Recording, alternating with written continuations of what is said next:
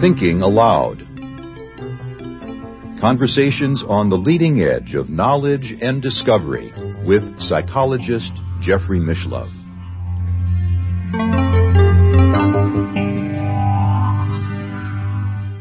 I'm live. I actually got it to work. I'm so excited. And it's only 2 minutes after the hour. Hello, everybody. It's a pleasure to be with you. This is my very first live stream on YouTube. I understand that I have an excellent connection, so I'm just delighted to be here.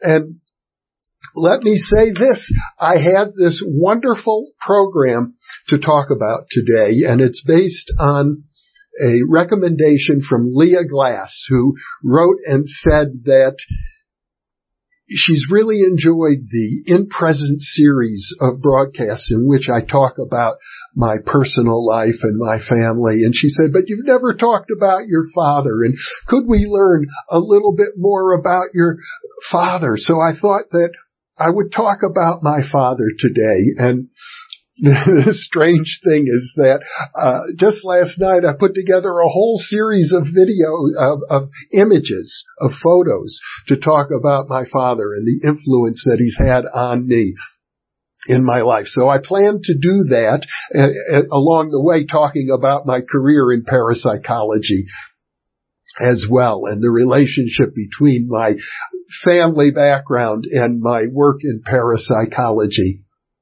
And before I begin, I also want to acknowledge Barbara Burton, because she is the volunteer who insisted that we do live streaming. And as a result of her insistence, here we are now. And I can see from the stream that there's a lot of activity going on, a lot of chats.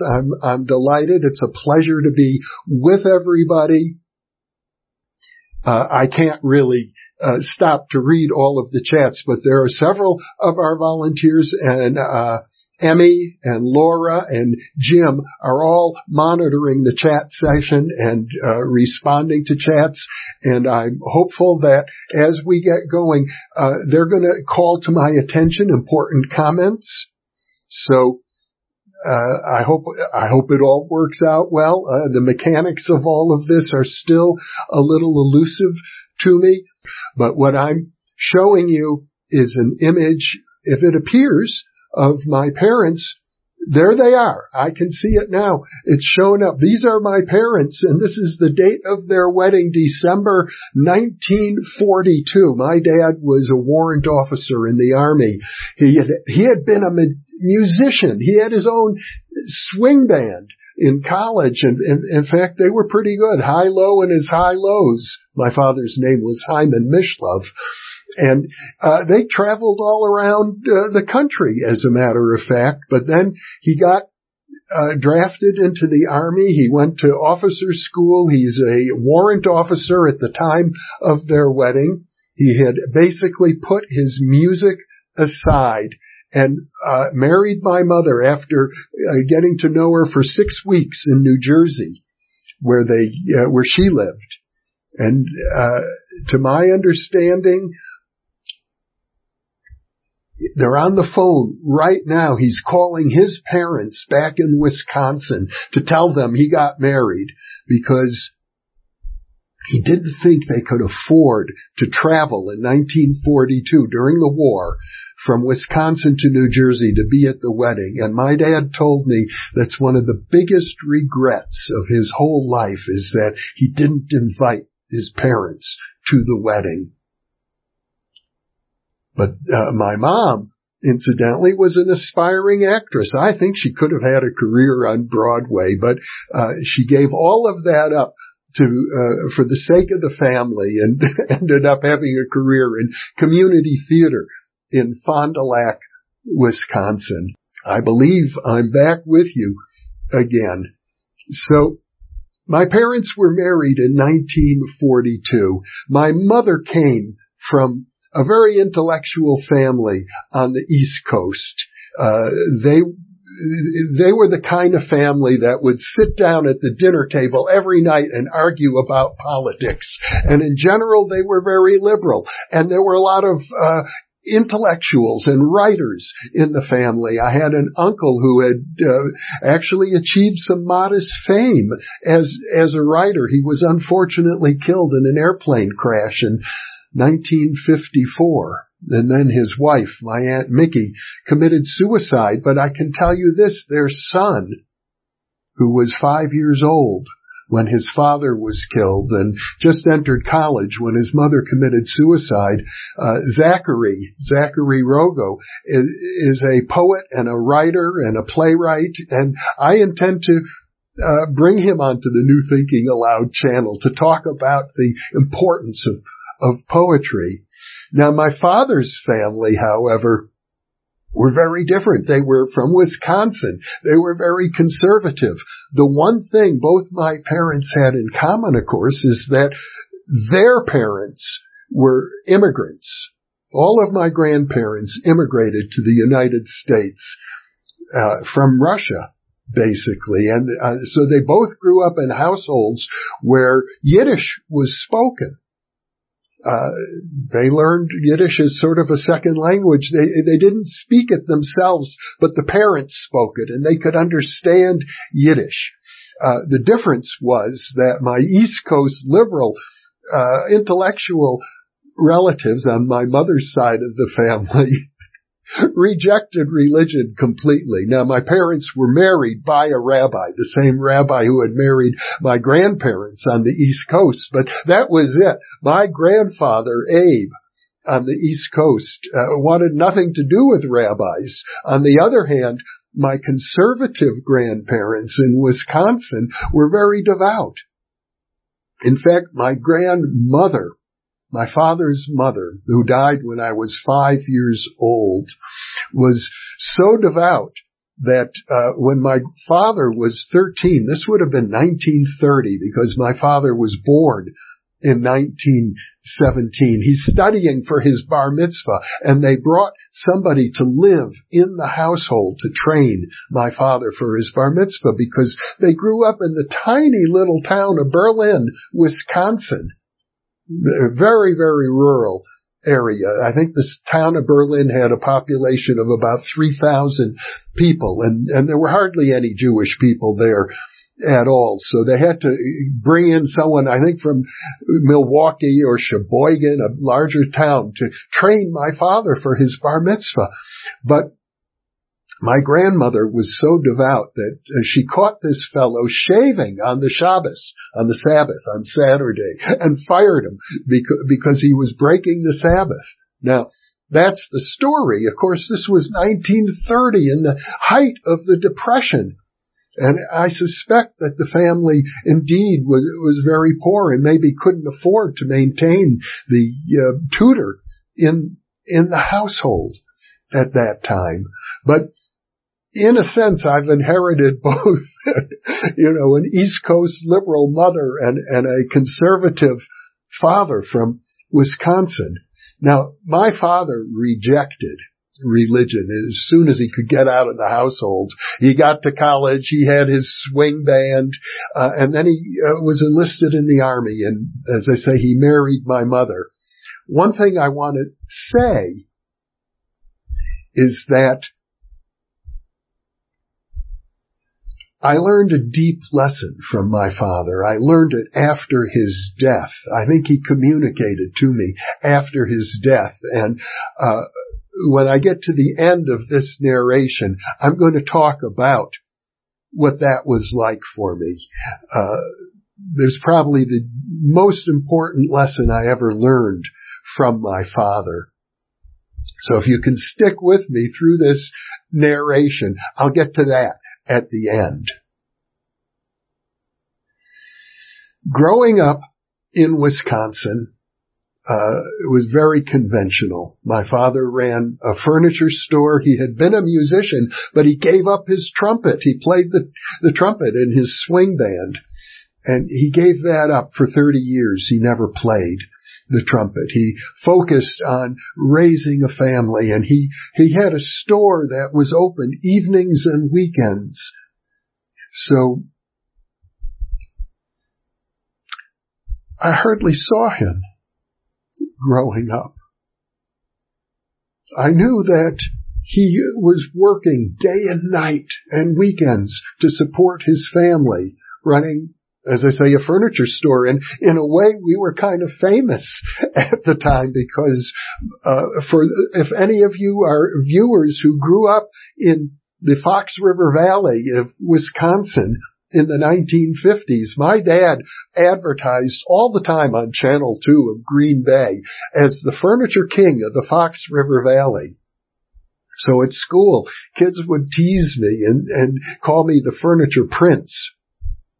And I grew up expecting that I would go into the furniture business, probably take over my father's furniture store.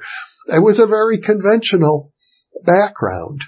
My mother, on the other hand, had always aspired to be an actress, had quite a lot of talent, and began to star in many of the local community theater productions in Wisconsin. And for example, she played Blanche in the performance of the Tennessee Williams play Streetcar Named Desire. Now, Blanche is a very tragic, dramatic character if you're familiar with Streetcar. It's one of the great American plays ever written. And I got to see, in a way, you could call it mediumistic ability, because the character of Blanche came to possess my mother in some ways. After she did that performance, I don't think she was ever quite the same. It was as if Blanche Dubois, this tragic woman who gets raped at the end of the play,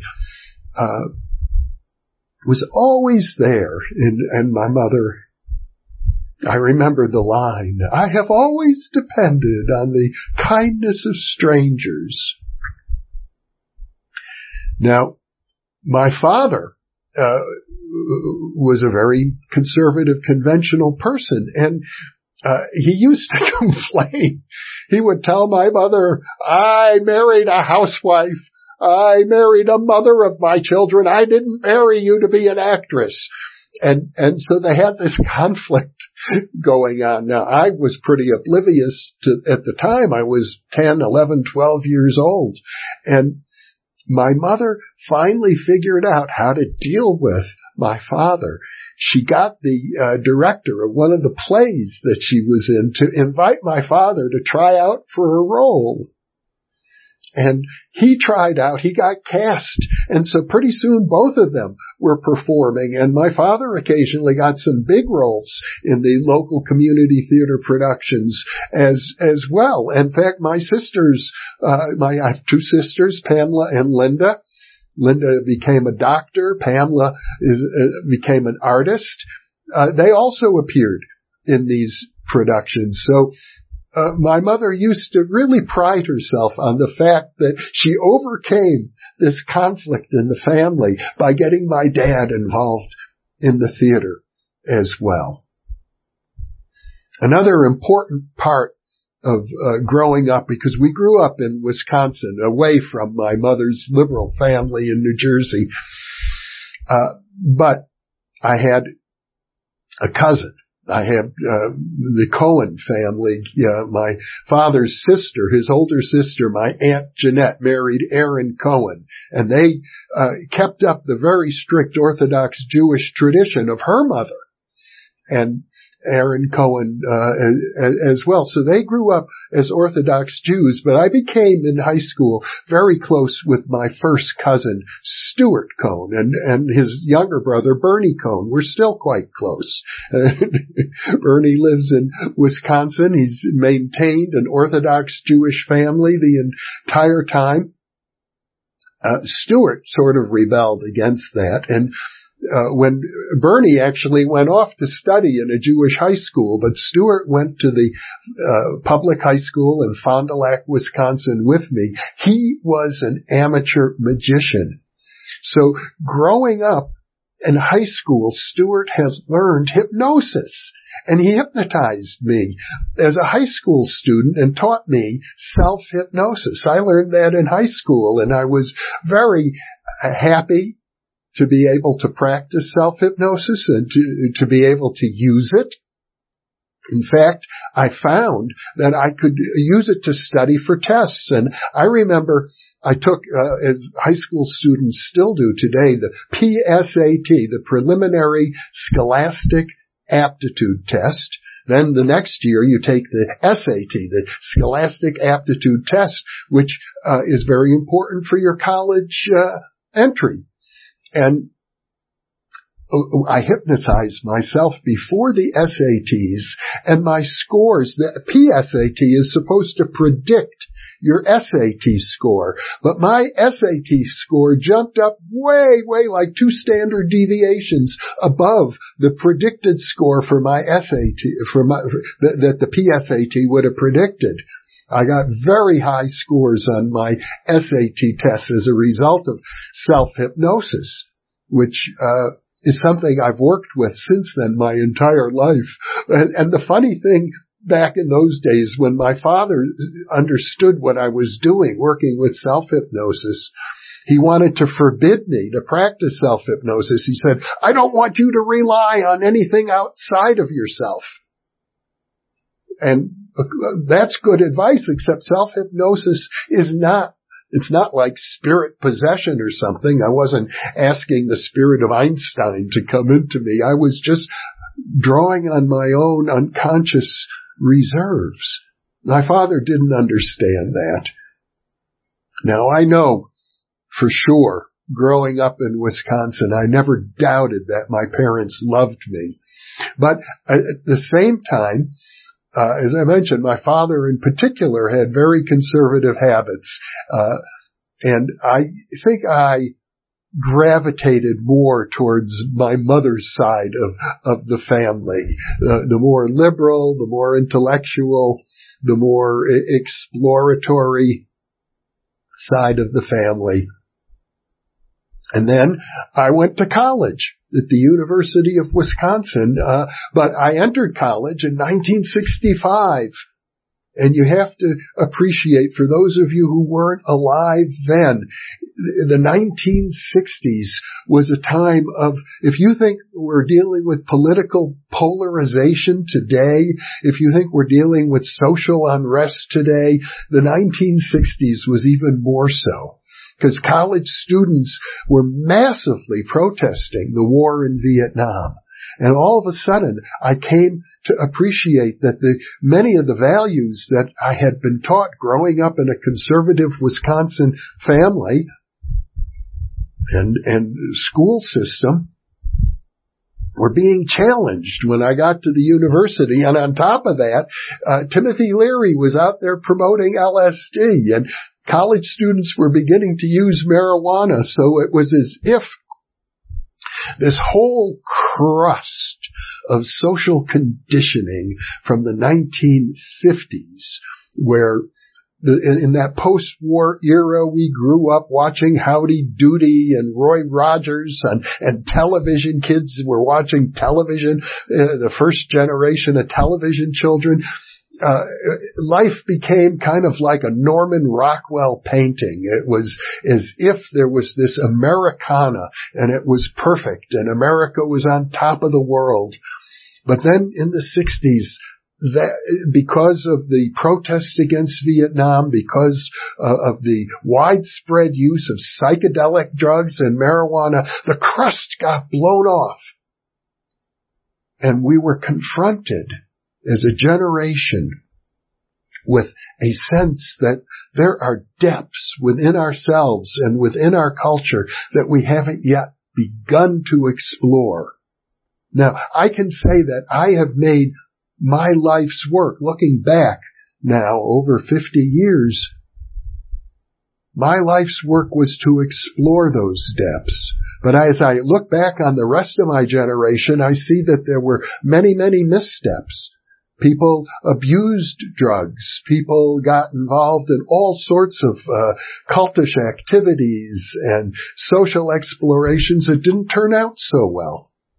I feel very fortunate. In fact, I have to say, looking back on my life, there must have been invisible guides. I can't say that I, like Norm Shealy, I'm going to release the interview with him soon. I just did it a few days ago, talking about the angels in his life with whom he has communicated and had detailed conversations. We're going to be talking about that interview, but I feel that there have been angels and they've been guiding me and helping me avoid some of the worst errors I might have made, or even the errors I did make, help preventing me from getting into deep trouble. But the angels never spoke to me directly, the way they did with Norm Shealy. By the time I was a senior in college, I engaged in a senior honors thesis on the psychology of religious mysticism. I was pushed to explore it because of mystical experiences, frankly, I was having as a result of taking LSD. But at the same token, I was, frankly, a conventional materialist at the time. I had pretty much rejected the Jewish religion. I had, I was just sort of going along with the crowd, and the crowd was basically, I have to say, materialistic and somewhat selfish. And I thought that people who report mystical experiences or claim they see ghosts, it was some form of psychopathology. And I would write up my senior honors thesis about this pathology. And yet, as I began exploring it as a senior in college, I got into the literature. I began reading William James and Abraham Maslow and the other writers on mysticism. And before long, I understood that there was a significant body of literature suggesting that these experiences were not so much signs of psychopathology, but they were intimations of a higher consciousness. Abraham Maslow, in particular, interviewed people like Albert Einstein and Eleanor Roosevelt and Helen Keller, some of the most accomplished people of his generation, and they reported having had mystical experiences that were, as they put it, key to understanding their evolution and their whole career. And Maslow began calling these peak experiences and suggesting that the most successful people base their life and their life work on these key experiences. So I graduated from college as an undergraduate in Wisconsin with that idea. Got a quick job working for 6 weeks at a mental health center in Rockford, Illinois, where they practiced behavioral medicine and prided themselves on being 10 years ahead of the times. And after 6 weeks, I quit. Honestly, I was disgusted with what they were doing. It just seemed to me so out of touch with the depths of the human psyche that fascinated me so much. Behavioral therapy just wasn't, I couldn't relate to it at all. We had to fill out a little computer card every time we interacted with patients. But I do remember one incident when I worked there at the Singer Zone Center in Rockford, Illinois. They put me in the most difficult ward, the people who were deeply psychotic. Some of them hadn't even talked in years. They were practically catatonic. And in one case, I decided I had a book from the Esalen Institute written by Bernie Gunther called about sensory awakening. And I did this little exercise where I have people tapping on their heads like this just to become aware of the sensations. Now I know there's a lot of tapping. It's become a big movement in psychology. Well, one woman who hadn't spoken in years began talking after that. And so that was exciting, but I quit after 6 weeks, got in my car, drove to California where I didn't know a soul, and met people in California. I became a California hippie really quickly. I moved in with Peter and Marcy Hartman, wonderful people, and I learned organic cooking and astrology, and Peter loved to play the Chinese game of Go, and we played Go every night, talking about astrology, smoking marijuana, and I enrolled in Berkeley as a graduate student in the School of Criminology. I thought I'd pursue my interest in clinical psychology that way.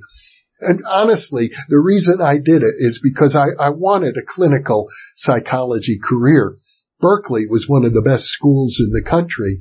They did have a clinical psychology program, and they had 800 applicants for 20 positions. And even though I had excellent grades, I didn't think I could compete quite at that level. On the other hand, the School of Criminology also had a clinical psychology program with a criminological focus, and I was able to get in there. So I did.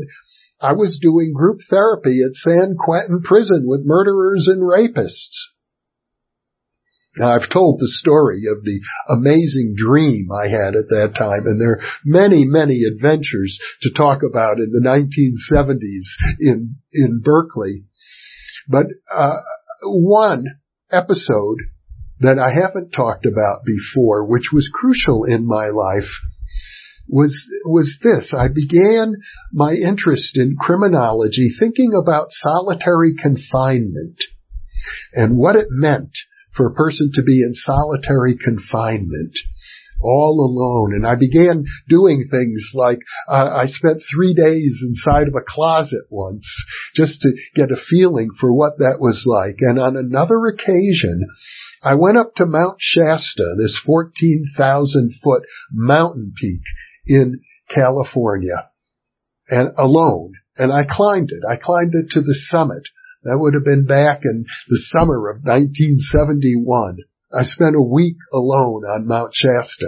It's considered a sacred mountain by many people, not just the Native Americans. There are any number of mystical cults that focus on strange happenings on Mount Shasta. And I think that week alone on that magnificent mountain had a deep impact on me. Not in any specific thing that I could put my finger on. It's not as if, the mountain opened up and I entered a cave where I met mystical teachers and the hidden beings who live inside of the mountain. Nothing like that, although there are books that describe that. But it touched my life in a deep way. And I think it reflected upon the kind of person that I was going to become as I grew up. You know, they say the child is the father of the man, and I'm a man now, for sure. I'm 73 years old. But as I look back on the experiences, particularly in my early 20s, I created a direction for my life at that time that has been with me subsequently. Now, I want to pause for just a moment, and when I come back, I'm going to tell you the story that I had promised about the lesson I learned from my father. Now, I did say that I had grown away from the Jewish religion. I had a very extensive training in the conservative community I grew up in Fond du Lac, Wisconsin. I studied for several years for my bar mitzvah, and the bar mitzvah itself is one in which I conducted both the Friday evening service and in its entirety, as well as large portions of the Saturday morning service, in addition to the recital of the Maftir and Haftorah, the Jewish prayers that are typically recited at the time of the bar mitzvah. But then I grew away from it. By the time I graduated from high school, my attitude was that I saw all the rules and regulations of Orthodox Judaism as superficial and something I didn't want to be constrained by. And by the time I got to college, I think I was probably pretty cynical about it. But then, in the 1980s, I visited Israel for the first time with my wife, Janelle. I got married, incidentally, in 1978, while I was still a college student at Berkeley. And I'm still married to Janelle. We'll have our 42nd wedding anniversary. I might also mention that my parents were married for 55 years when my father died. So I'm very happily married. And in fact, I regard my wedding date in August of 1978, August 27th, as probably the happiest day of my life. But at one point, when Janelle and I were in Israel, something changed inside of me, and I felt I could no longer just ignore my Jewish heritage. Because I hadn't, for example, been to the Rosh Hashanah, Yom Kippur services, the high holy holidays of the Jewish religion, for well over a decade. And when the high holy holidays came along, after I had been to Israel, I felt this need to get involved in the local synagogue where we lived in San Rafael, California. And I became very active in the synagogue for a couple of years. Very active. I was in there praying and reciting, and I would sing these Jewish prayers. They're so moving, and I'd be in tears. I would come early, and this was a Reform synagogue, which is the most liberal branch of Judaism, but I would show up early in the morning and put on what are known as tefillin, which is an Orthodox Jewish practice with some of the other more devout Jews in the synagogue. And now, to be accurate, this was in the 1990s. My father died in 1997. And he was buried in Milwaukee, Wisconsin, in the same cemetery where his parents and his grandparents were buried. And I went back, of course, for the funeral. And afterwards, on my way back on the airplane, flying back to California, I was thinking to myself, now that my father has died, it's the appropriate thing for a Jewish person active in the Jewish community to have regular minions.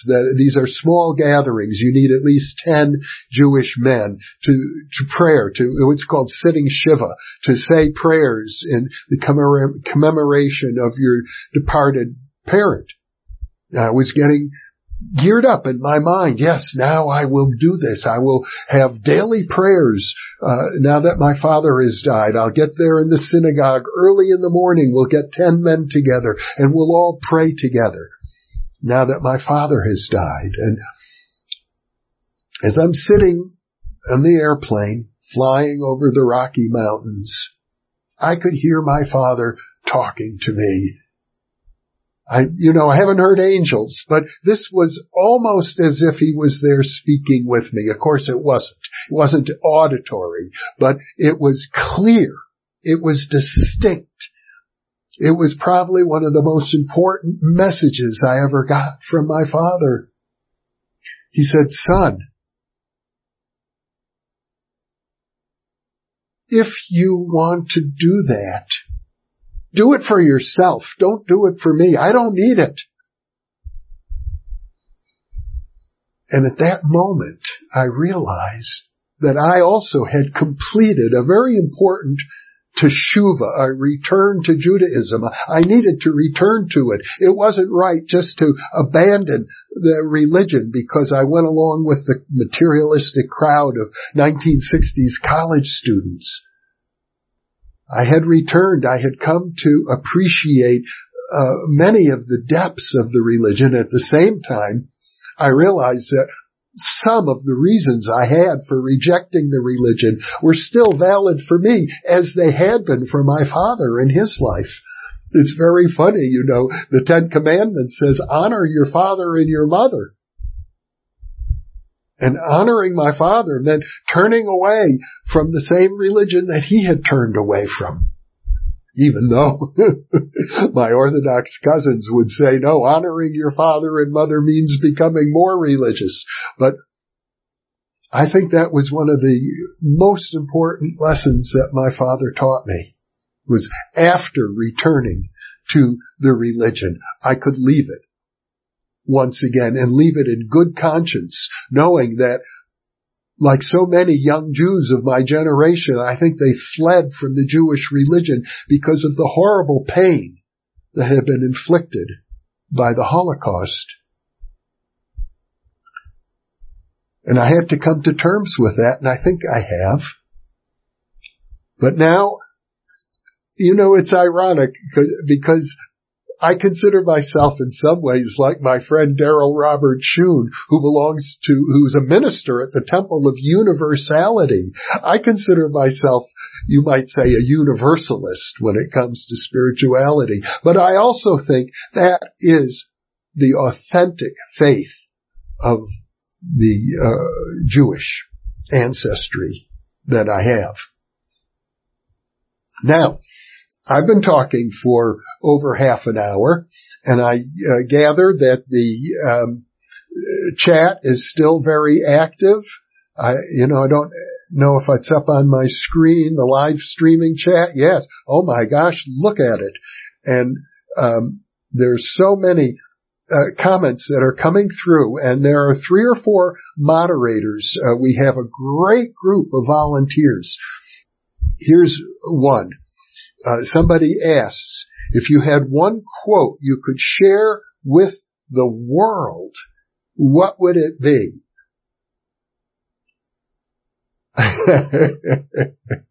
Yes, if I had one quote to share with the world, it would be this: we are all one.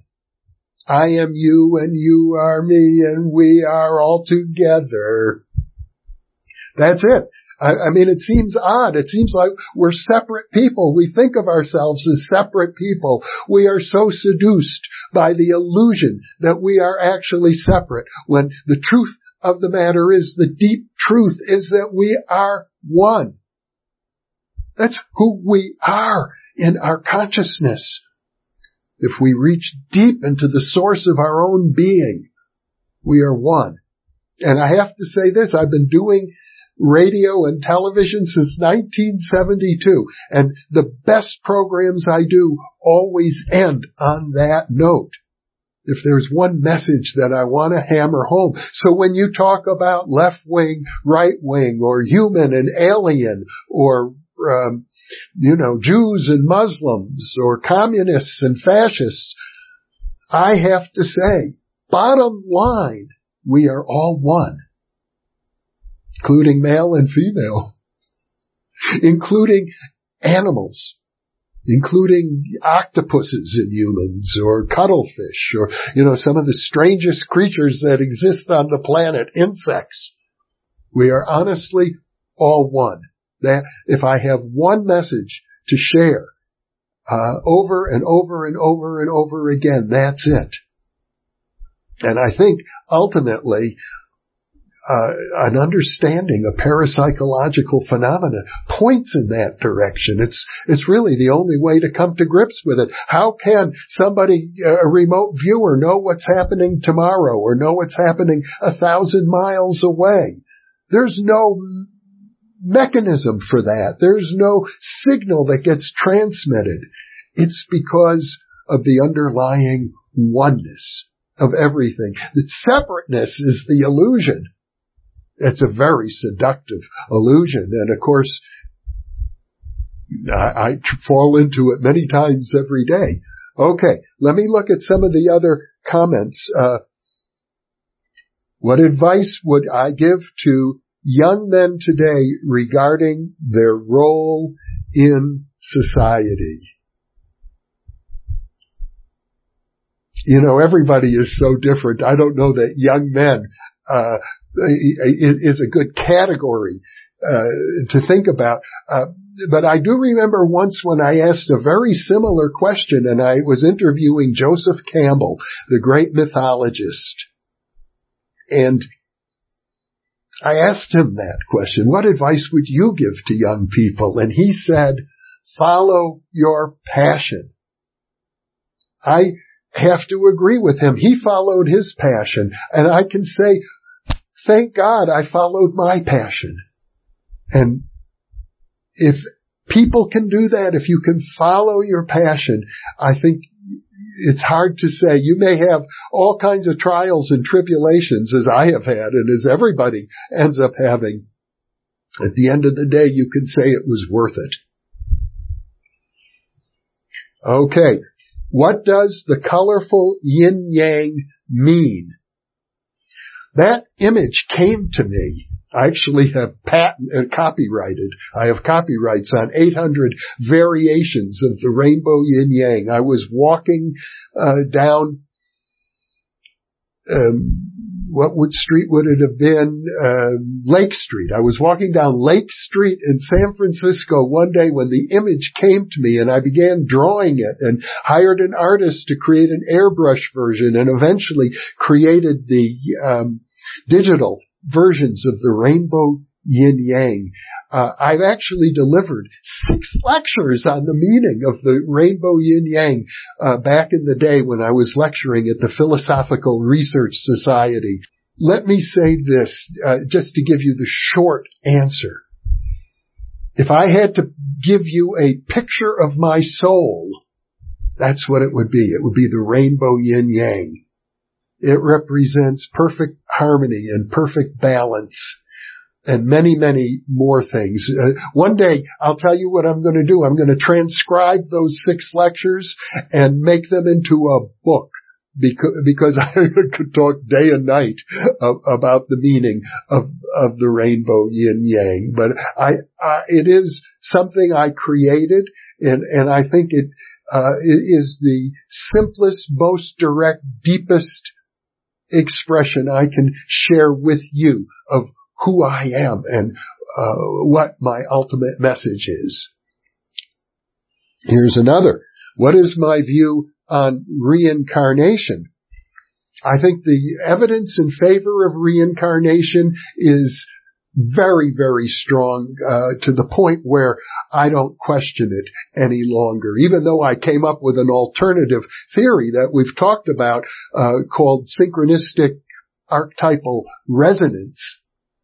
At the same time, I think reincarnation is very real. What I struggle with is the issue that some people have attributed to me that I'm the reincarnation of William James, or I'm the reincarnation of the ancient Roman philosopher Seneca. I'd like to believe that that's true, but I don't, because I don't have specific memories. Although for one second, I think I had an actual memory of having been in the palace of the Emperor Nero, for whom Seneca was the tutor in ancient Rome. It lasted a split second. I have endeavored under hypnotic regression to recover aspects of the life of William James. Nothing came through that really satisfied me, although I had to end those sessions because I began to get cramps and pains in my stomach, and William James was sort of a sickly person and had those kinds of illnesses.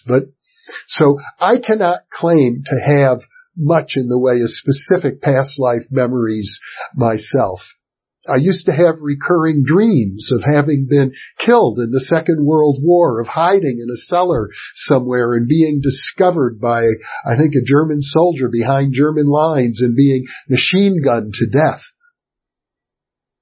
And on one occasion, I asked my psychic friend Kevin Ryerson about it, and he said I was a British Jewish soldier named Abraham Joseph Goldstein, who was parachuted behind enemy lines and was killed.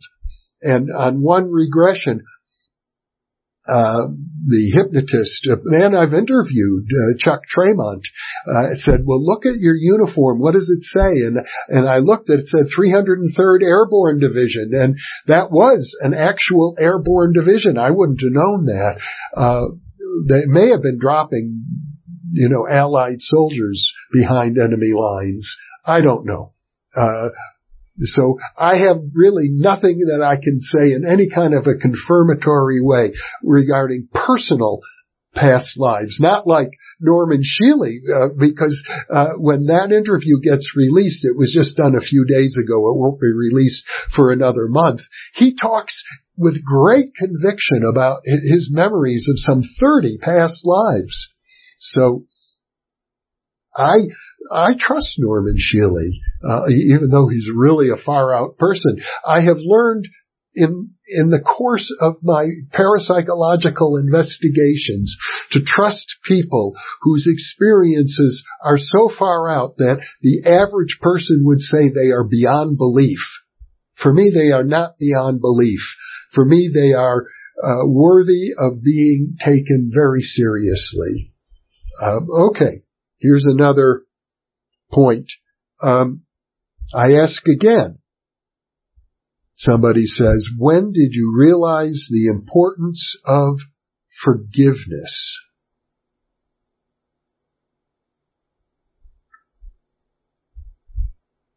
That's a very deep question.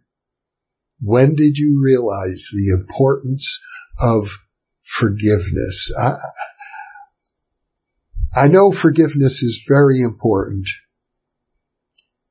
And I suppose it really came home to me when I worked as a seminar leader for a company called Omega Seminars, founded by John Boyle, where they emphasized the idea of self-love and self-esteem. See, there are two kinds of forgiveness. You can forgive other people, that's very important, and you also can forgive yourself. And in order to really love yourself, you have to be able to love yourself no matter what. Unconditional self-love means no matter what you did, no matter what you thought, no matter what you said, you still love yourself because of who you are, a pure spiritual being ultimately. And when you can love yourself like that, then you can love other people, recognizing the pure spirit within them. And you can love them unconditionally in spite of whatever they said or whatever they did or whatever they thought. You can love yourself that way. You can love them as well. Now, forgiveness, of course, is another matter when it comes to other people, because you can recognize the pure spirit, but you can still be critical of their behavior. And if they're continuing that behavior, it's very hard to forgive somebody who is engaged in ongoing behavior of that sort. So let's take President Trump, for example. The man lies practically every day. I think even his supporters know that. And I'm not ready to forgive him for that. But I have to say, I love the man. I recognize him as a reflection of myself.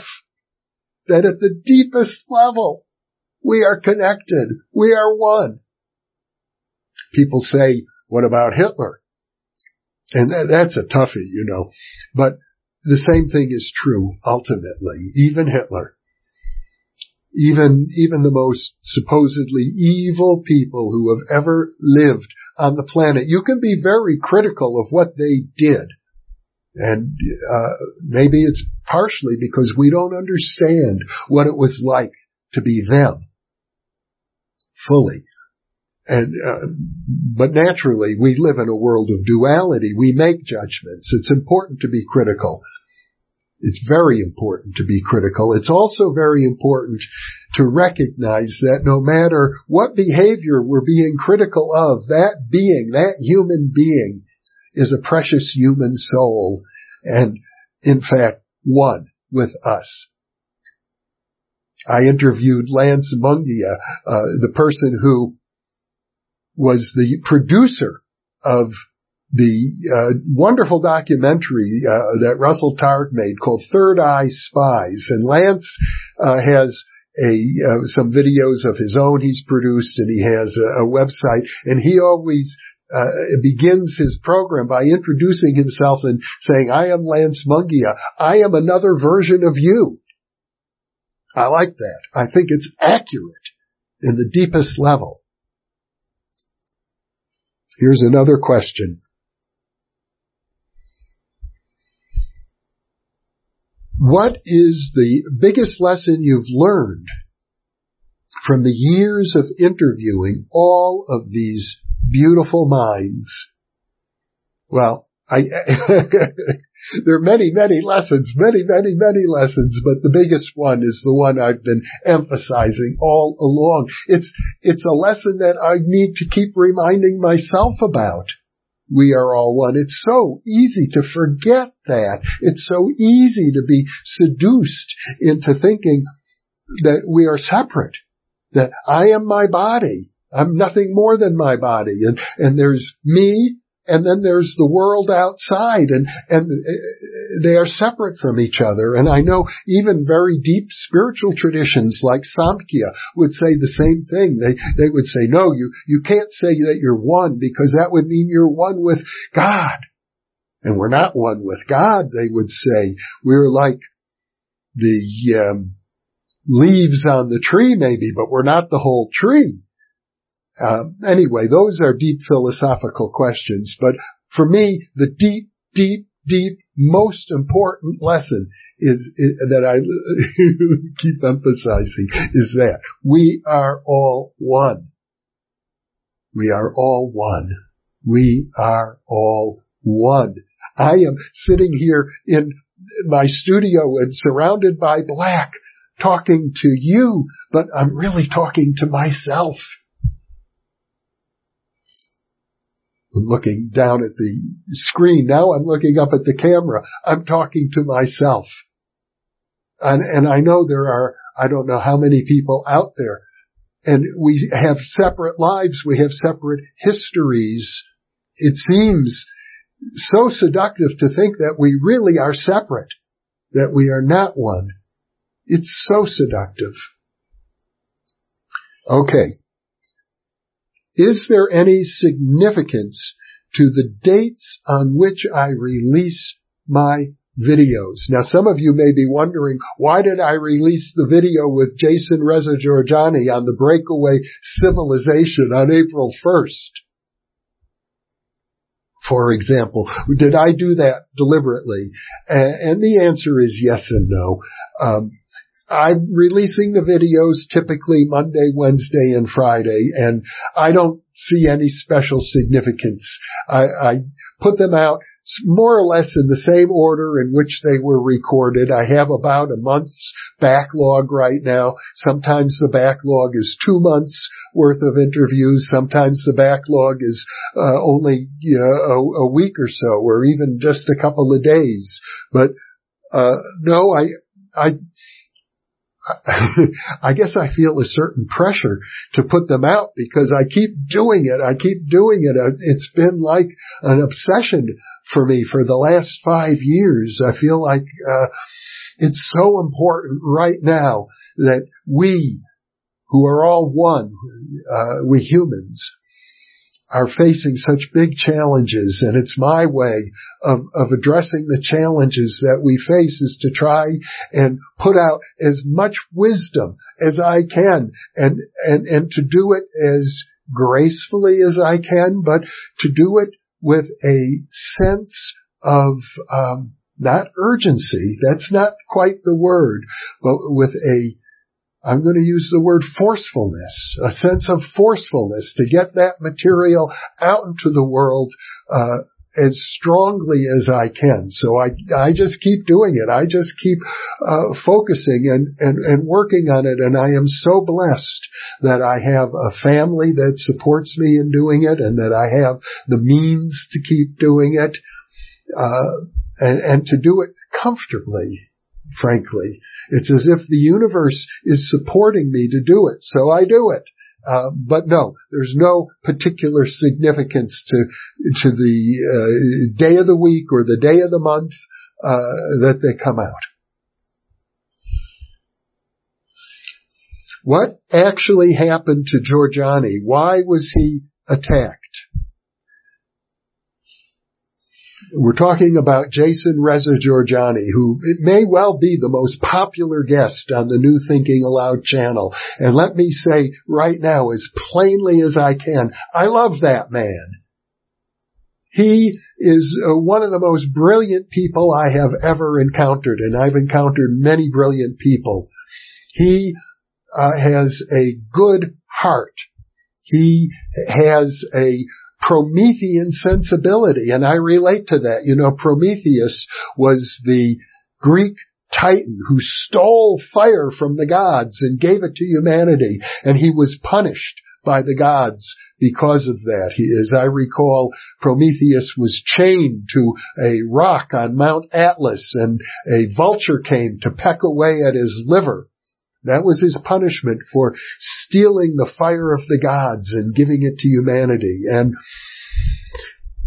I think maybe the best thing I can say about why was he attacked, why has his career been destroyed, he's a wonderful college teacher and he loves teaching. He had a great position at the New Jersey Institute of Technology, but he was slandered maliciously and made to appear as if he's some kind of a genocidal Nazi.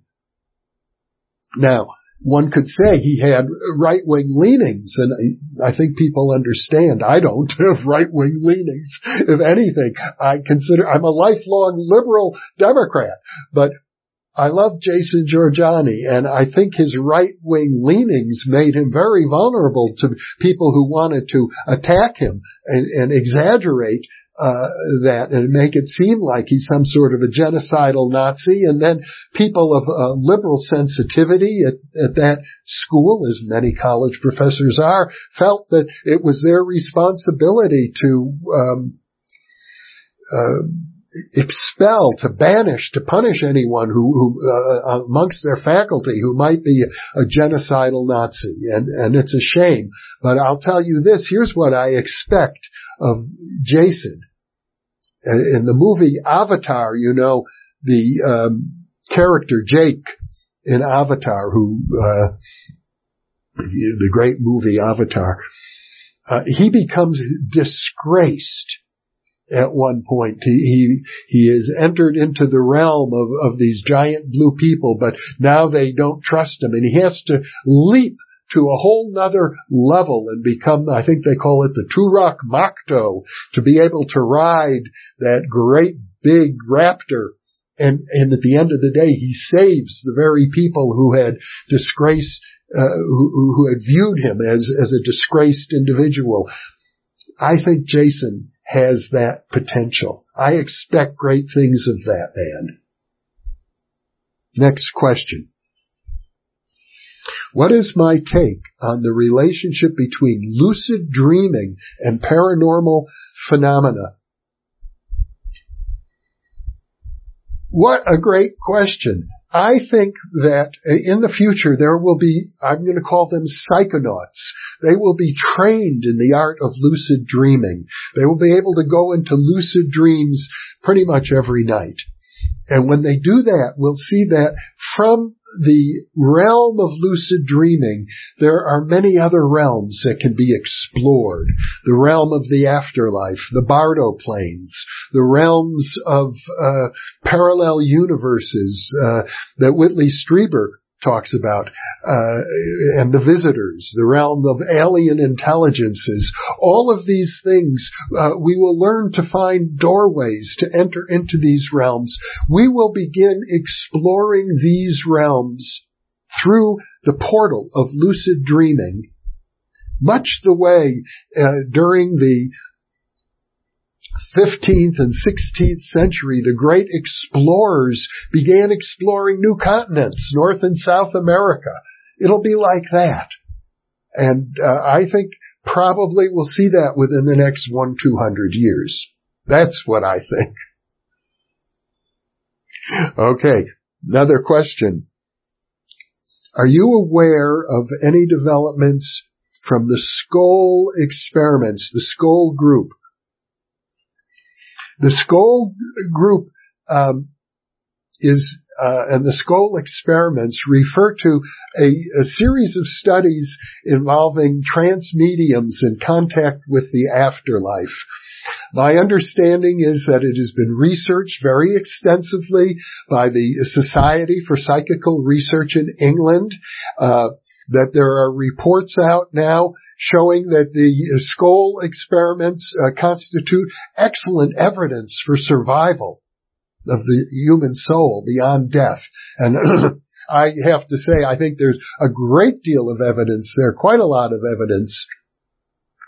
And the Skoll experiments stand amongst them, but I have nothing further to say about it at this point in time. In the future, I hope to have a guest on who can really talk in detail about the findings from the Skoll group, as well as certain other groups. There are other groups of spiritualists who have come up with some very remarkable findings, and a lot of this evidence is sort of buried in very academic tomes and forgotten literature, but really deserves to be reawakened, and it deserves to have a fresh new audience. So I hope to bring those kinds of findings to the New Thinking Aloud audience.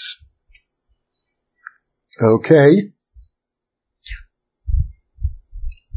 What are my thoughts on U.G. Krishnamurti? I interviewed U.G. Krishnamurti as part of the old Thinking Aloud series, probably about 30 years ago. Now, some people confuse U.G. Krishnamurti, I think, with Jiddu Krishnamurti, J. Krishnamurti, who became really famous as the person whom the Theosophists thought was going to be the world savior, who then turned around and rejected the Theosophists. U.G. Krishnamurti, whom I interviewed, was a person in somewhat the same vein, because he said that he thought the very idea of enlightenment was basically bullshit. And I remember the first time I interviewed him, we weren't really connecting. We weren't getting along. Something seemed wrong, and he didn't want me to release it. And then he invited me to come over and have lunch with him in a tiny little apartment in Mill Valley, California. So we sat down, and he made some scrambled eggs with tofu, fixed it for me, and we sat down. We had lunch together. I don't know, nothing really transpired, but we had a nice time, and I could see he was, a regular person. And then we did several more interviews. I think we were on the same wavelength together. And I think of him as, a very fine person and a fine interviewee, and I liked what he had to say. I personally have never been a joiner. I've never been, since I left the Jewish religion, one to become part of a spiritual group of any kind, although I have great sympathy for all such groups. So I think the kind of skepticism that U.G. embodied, and at the same time, as that skepticism, a deep sense of beingness, something I would call in-presence, being present, being in the moment, here and now, is a wonderful thing. Next question. What's been your favorite study topic? Well, isn't that obvious? If I had to choose a single area of study, yes, it's parapsychology. But to be fair, most parapsychologists don't view it the way I do. I have a very unique degree in parapsychology that many people who thought of themselves as parapsychologists wouldn't have approved of, because I consider as part of parapsychology, the whole field of transpersonal psychology, the whole area of esoteric studies, I think that parapsychologists have to be open to the exploration of what we call psi, this magical X factor of the human mind, and how it has been woven through all societies, because I believe we are the inheritors of global human culture. And in that sense, I am definitely a globalist. I think that global culture now is the inheritance of everybody. So I view parapsychology in that light. It's not just doing, scientific experiments or reading in the Journal of Parapsychology or the Journal of the Society for Psychical Research, although I'm very fond of all that literature. It's understanding, ultimately, the human quest for self-exploration. I mean, New Thinking Aloud. You've got an archive of over 1,000 videos, and I hope to produce another 1,000 before I'm done. So, I guess one would have to say my interest is kind of encyclopedic in that regard. Here's another question. Do you read most of the books you show in your videos? How many books do you read a month? No, I don't read most of the books that I show in my videos, but what I do read are at least one book of each interviewee, the book typically that the interview is focused on. So that's one of the trademarks or hallmarks of the New Thinking Aloud series. I actually read the books of my interviewees. And sometimes I can express what they write better than they can. It happens from time to time. And most interviewers don't do that in my experience. They like you to submit in advance 10 or 20 questions that they can ask so they don't have to read the book. I don't work from notes. I do read the book, but in the course of the interview, many other books are described and discussed, and many of them I've read in the past, maybe in my college days. Many of them I haven't read and maybe never will read. So I would say, I do 3 interviews a week, 12 interviews a month, so I'm reading at least 12 books a month.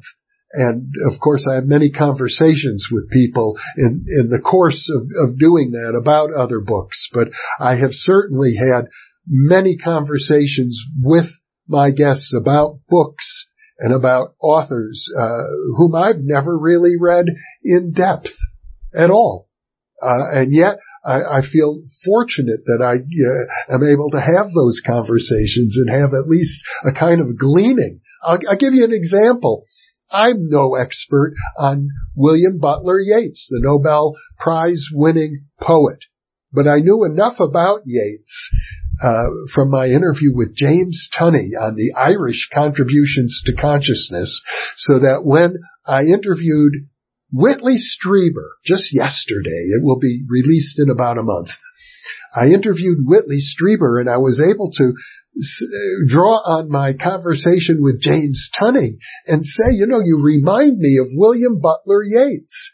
And to my surprise, Whitley Strieber then recited by heart one of Yeats's great poems and talked about its influence on him.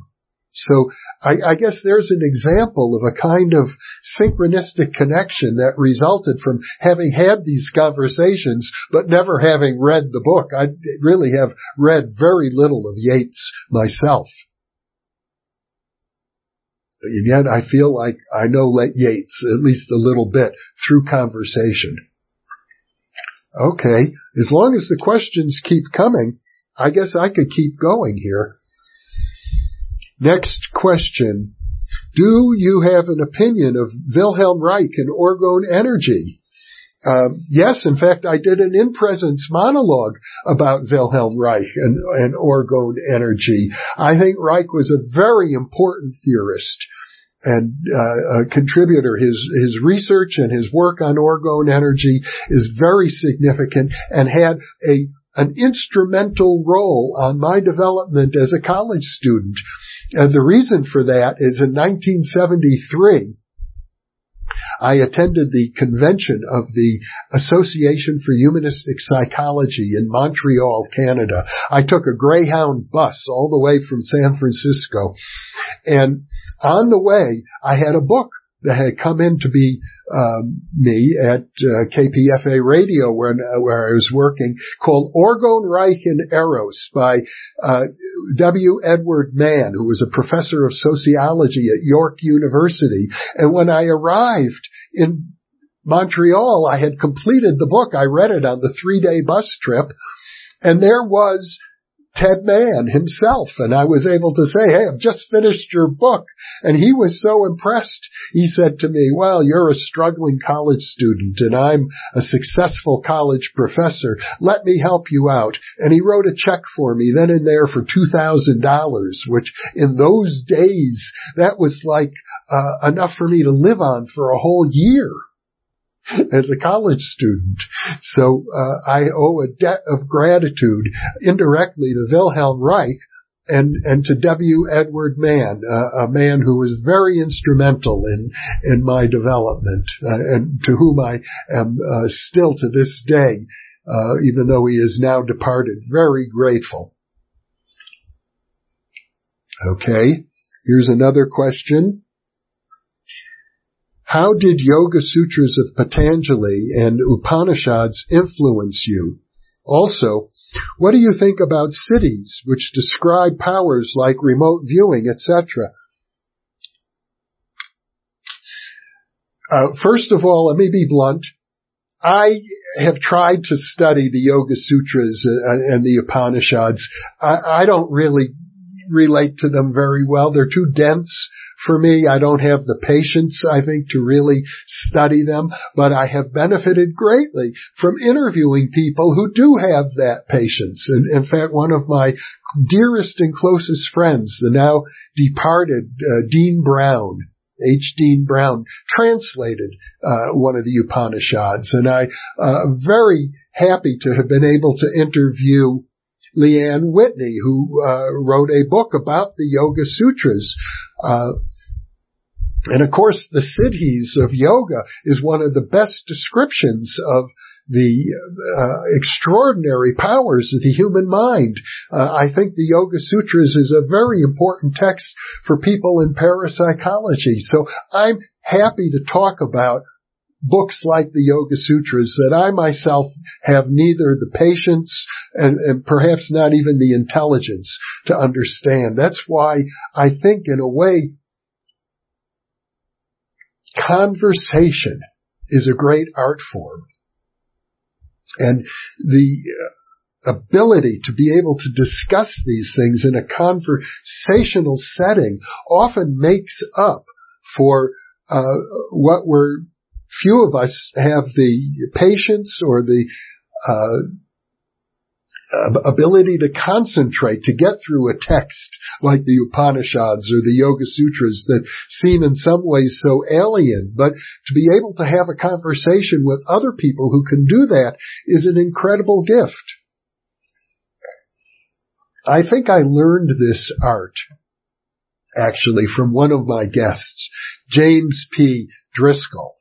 You see, when I was still an undergraduate student at the University of Wisconsin, Driscoll became my college roommate or housemate. We shared an apartment in a farmhouse on the outskirts of Madison. And all of a sudden, I found myself with this fellow who was majoring in Shakespearean studies. I was still an undergraduate, but he was finishing up his doctoral work in Shakespeare. And we would sit down and have conversations that lasted for 3 and 4 hours at a time. And I had never done that before in my life. And I discovered, the joy and the beauty of an in-depth conversation. So I've invited Jim Driscoll a number of times back on New Thinking Aloud. He'll be back on again. But I think he's the person who introduced me to that kind of dialogue. And it's remained with me since then. It's become in some ways, the hallmark of what New Thinking Aloud is about. It's about conversation. So it's more about that than about the books that we discuss, because in conversation, people talk about how they really feel. What does this mean to them? How do they feel about it? And I think that gives our listeners, our viewers, insight into the nature of the many books that we discuss, because surely if I don't read them all, I don't think the viewers are going to have any possibility of reading even a small fraction. But you can be there with me in conversation. You can be present as part of that conversation and at least get a sense of how one or two people feel about these wonderful books. Next question. Are there any new people you have found like the PK Man in ability? And the answer is, I wish I could. I would like to find people like the PK Man, but he was quite extraordinary. He compared himself to Moses. He said that the aliens that he thought he was working with had been searching for somebody since the days of Moses that they could work with who would exhibit the kind of powers that have been attributed to Moses. And Jason Giorgiani wrote about the PK Man in his book, Prometheus and Atlas, and he highlighted that, and he said, it seems as if maybe he was correct. Maybe since Moses, nobody has been able to exhibit those kinds of powers. I think probably the closest person I have ever met to that is Uri Geller, and I know some viewers think Uri Geller is a phony. I do not. Even if he has been a stage magician, he knows stage magic. He probably has from occasion used stage magic, but many of the things he has done are well beyond stage magic. And he has come the closest. And one of the wonderful things about Geller in that regard is he would get on radio and TV, and I had him on my radio show back in the 1970s talking about metal bending, talking about watches starting that hadn't worked for years, and the phone lines would lit up. Hundreds of people hearing him talk would say, yes, it's happening to me right now, this fork, this spoon, this watch, it's all happening as he was speaking. We used to call those people the mini Gellers. So I would say that's the closest that I know of in my lifetime to Ted Owens, but I have every reason to think there are probably hundreds of other people out there who have, in their own way, extraordinary psychokinetic abilities. As a matter of fact, one of the interviews I just conducted last week that has yet to be released is with Nancy Dutertre. Now, I've done 7 interviews with her previously, but she had a miraculous healing that occurred.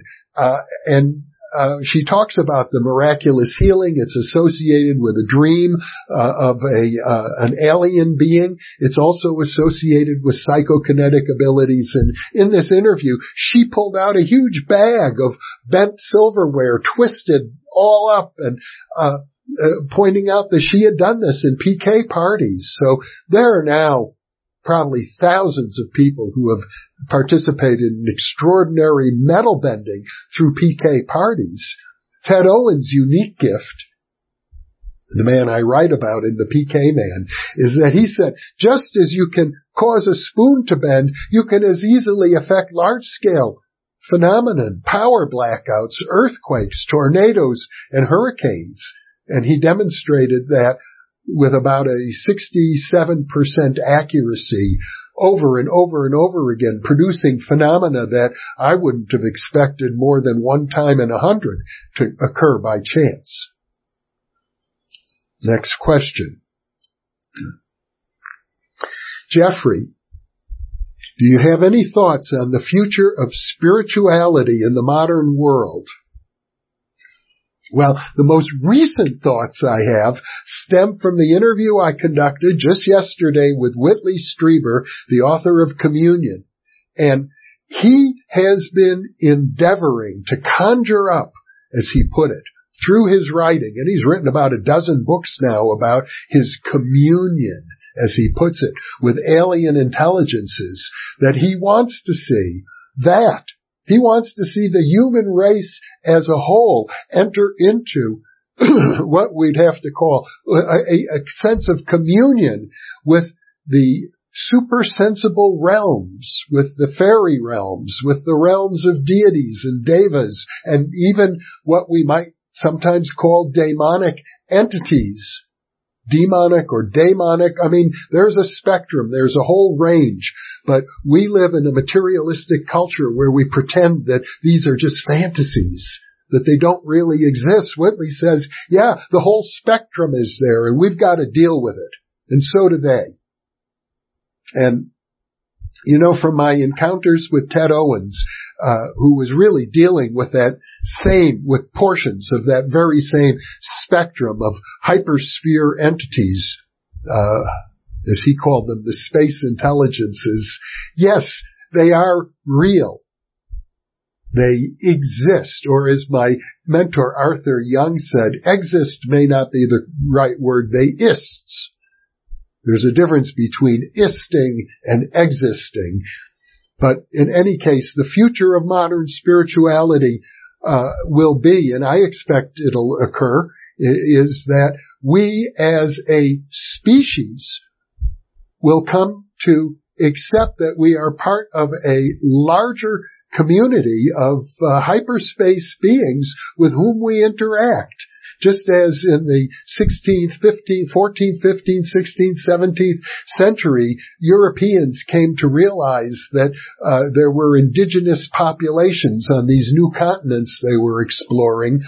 We will come to recognize that there are populations, a wide range of populations of beings in hyperspace reality, and many of them cross over into this physical space that we're in. The evidence now in the field of ufology is overwhelming of apparent vehicles that have been tracked on radar that have capabilities far greater than anything our military is capable of. Well, we need to learn more about the inhabitants of those vehicles.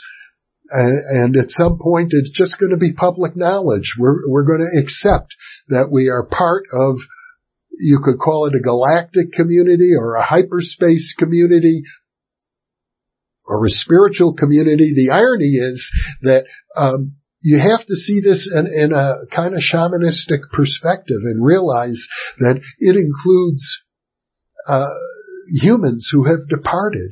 It includes a different sense of what it means to be, what it means to be a being. A being is not just a physical body. The being doesn't die when the body dies.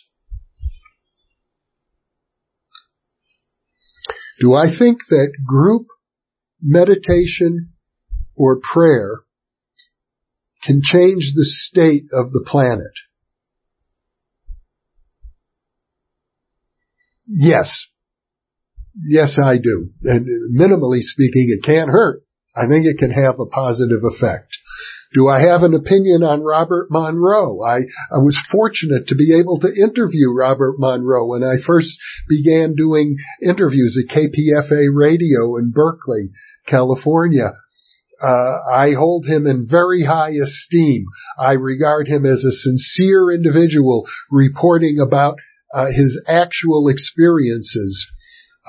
It's also now known that he used glue sniffing to actually trigger some of his out-of-body experiences. So what? That doesn't make the experiences any less real, in my opinion. It's just an additional fact about him. What are my thoughts on the white light experience as seen in all cultures?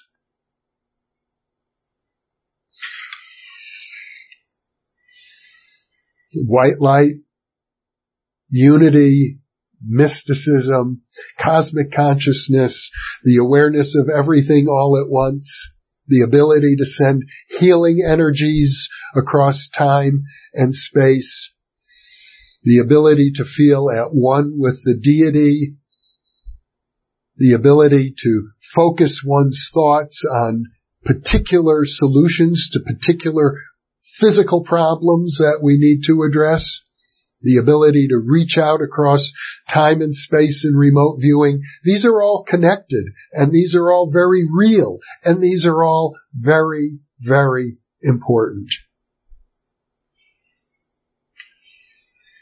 If you were able to, is there a research study you would like to conduct?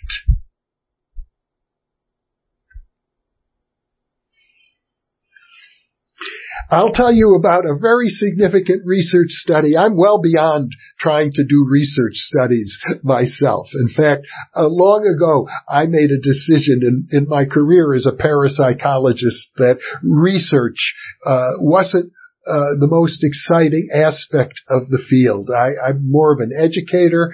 I am more of a what I call a field researcher. I'm not an experimentalist and never have been much of an experimentalist. But Danny Caputi has been interviewed on New Thinking Aloud.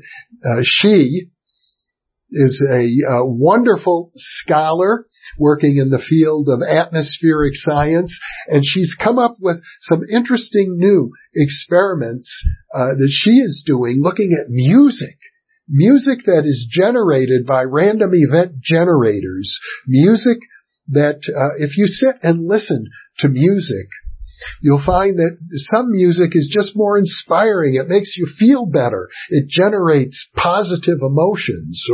Now that's different for each person and different even in each culture. Musical tastes change from generation to generation.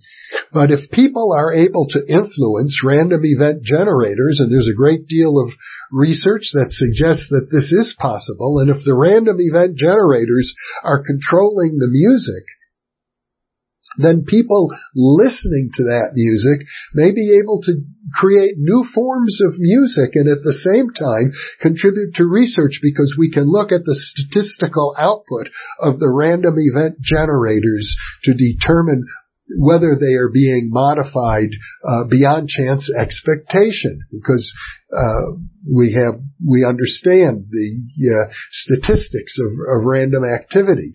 So I think this is an exciting line of research. I recently had a volunteer who was a professional musician, a composer, contact me wanting to volunteer. We have so many wonderful volunteers, but I said to him, with your talent, you don't need to be translating the transcripts we now have translators working in a dozen different languages, or promoting the videos on social media. I'd like to connect you up with Danny Caputi to see if you can work involving, music produced by random event generators and where that can take us. Will people be able to put themselves into cosmic consciousness or higher states of consciousness? There could be a dozen different higher states or 100 different higher states that could be induced through music. And can people do that just by relaxing into it and entering into a kind of communion with the random event generators?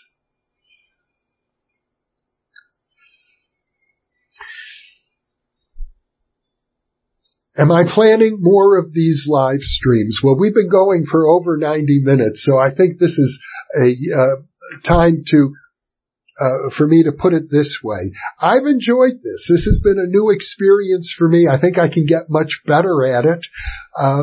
I'm certainly open to considering doing more live streams. This is the very first one. I'm sure it won't be the last, but here's what I'd like to ask from our viewers. Give me some feedback about how you enjoy the live stream, what you would like to see in the live stream. You can send your feedback to friends@newthinkingaloud.com. I will read that feedback and I will incorporate that feedback into future decisions regarding live streams. So I think we've been going for a long time. I haven't checked on the channel. Yes, I see it's still active. In fact, I see we have 473 concurrent viewers. But I think for now, given my energy level, 90 minutes is about right. So what I'm going to do is close the live stream at this point. I want to thank you all for your questions and for your positive energy. It's been a delightful experience, and it's being recorded. I will release the live stream. In fact, what I'm going to do is include some of the photos that I had planned to release when I talked about my early life and my family and some of my other experiences. I'll release the live stream. I'll do a little post-production on it. I want to thank you all very much for being with me. And let me just check one more time if there are any final comments. I want to thank our moderators, Laura Newbert, Jim Hosier, Emmy Vadnais, Dan O'Farrell have all helped by moderating the live stream. We've been blessed now by over 200 volunteers who are working with the New Thinking Aloud channel, including people like Barbara Burton, who proposed that we do the live stream. I want to encourage some of you who may be still viewing right now. If you're not a volunteer, you might consider joining our volunteer group, and you can do that by sending an email to friends@newthinkingaloud.com. We do send out a newsletter now, goes out every week to the volunteers and to the donors of New Thinking Aloud. I really don't like doing a hard sell with regard to donating, but it helps us keep going. So you can donate by logging into the New Thinking Aloud Foundation. That's newthinkingaloud.org. So with all of that in mind, let me extend my deepest gratitude to those of you who have been with me throughout this live stream. Thank you so much for being with me.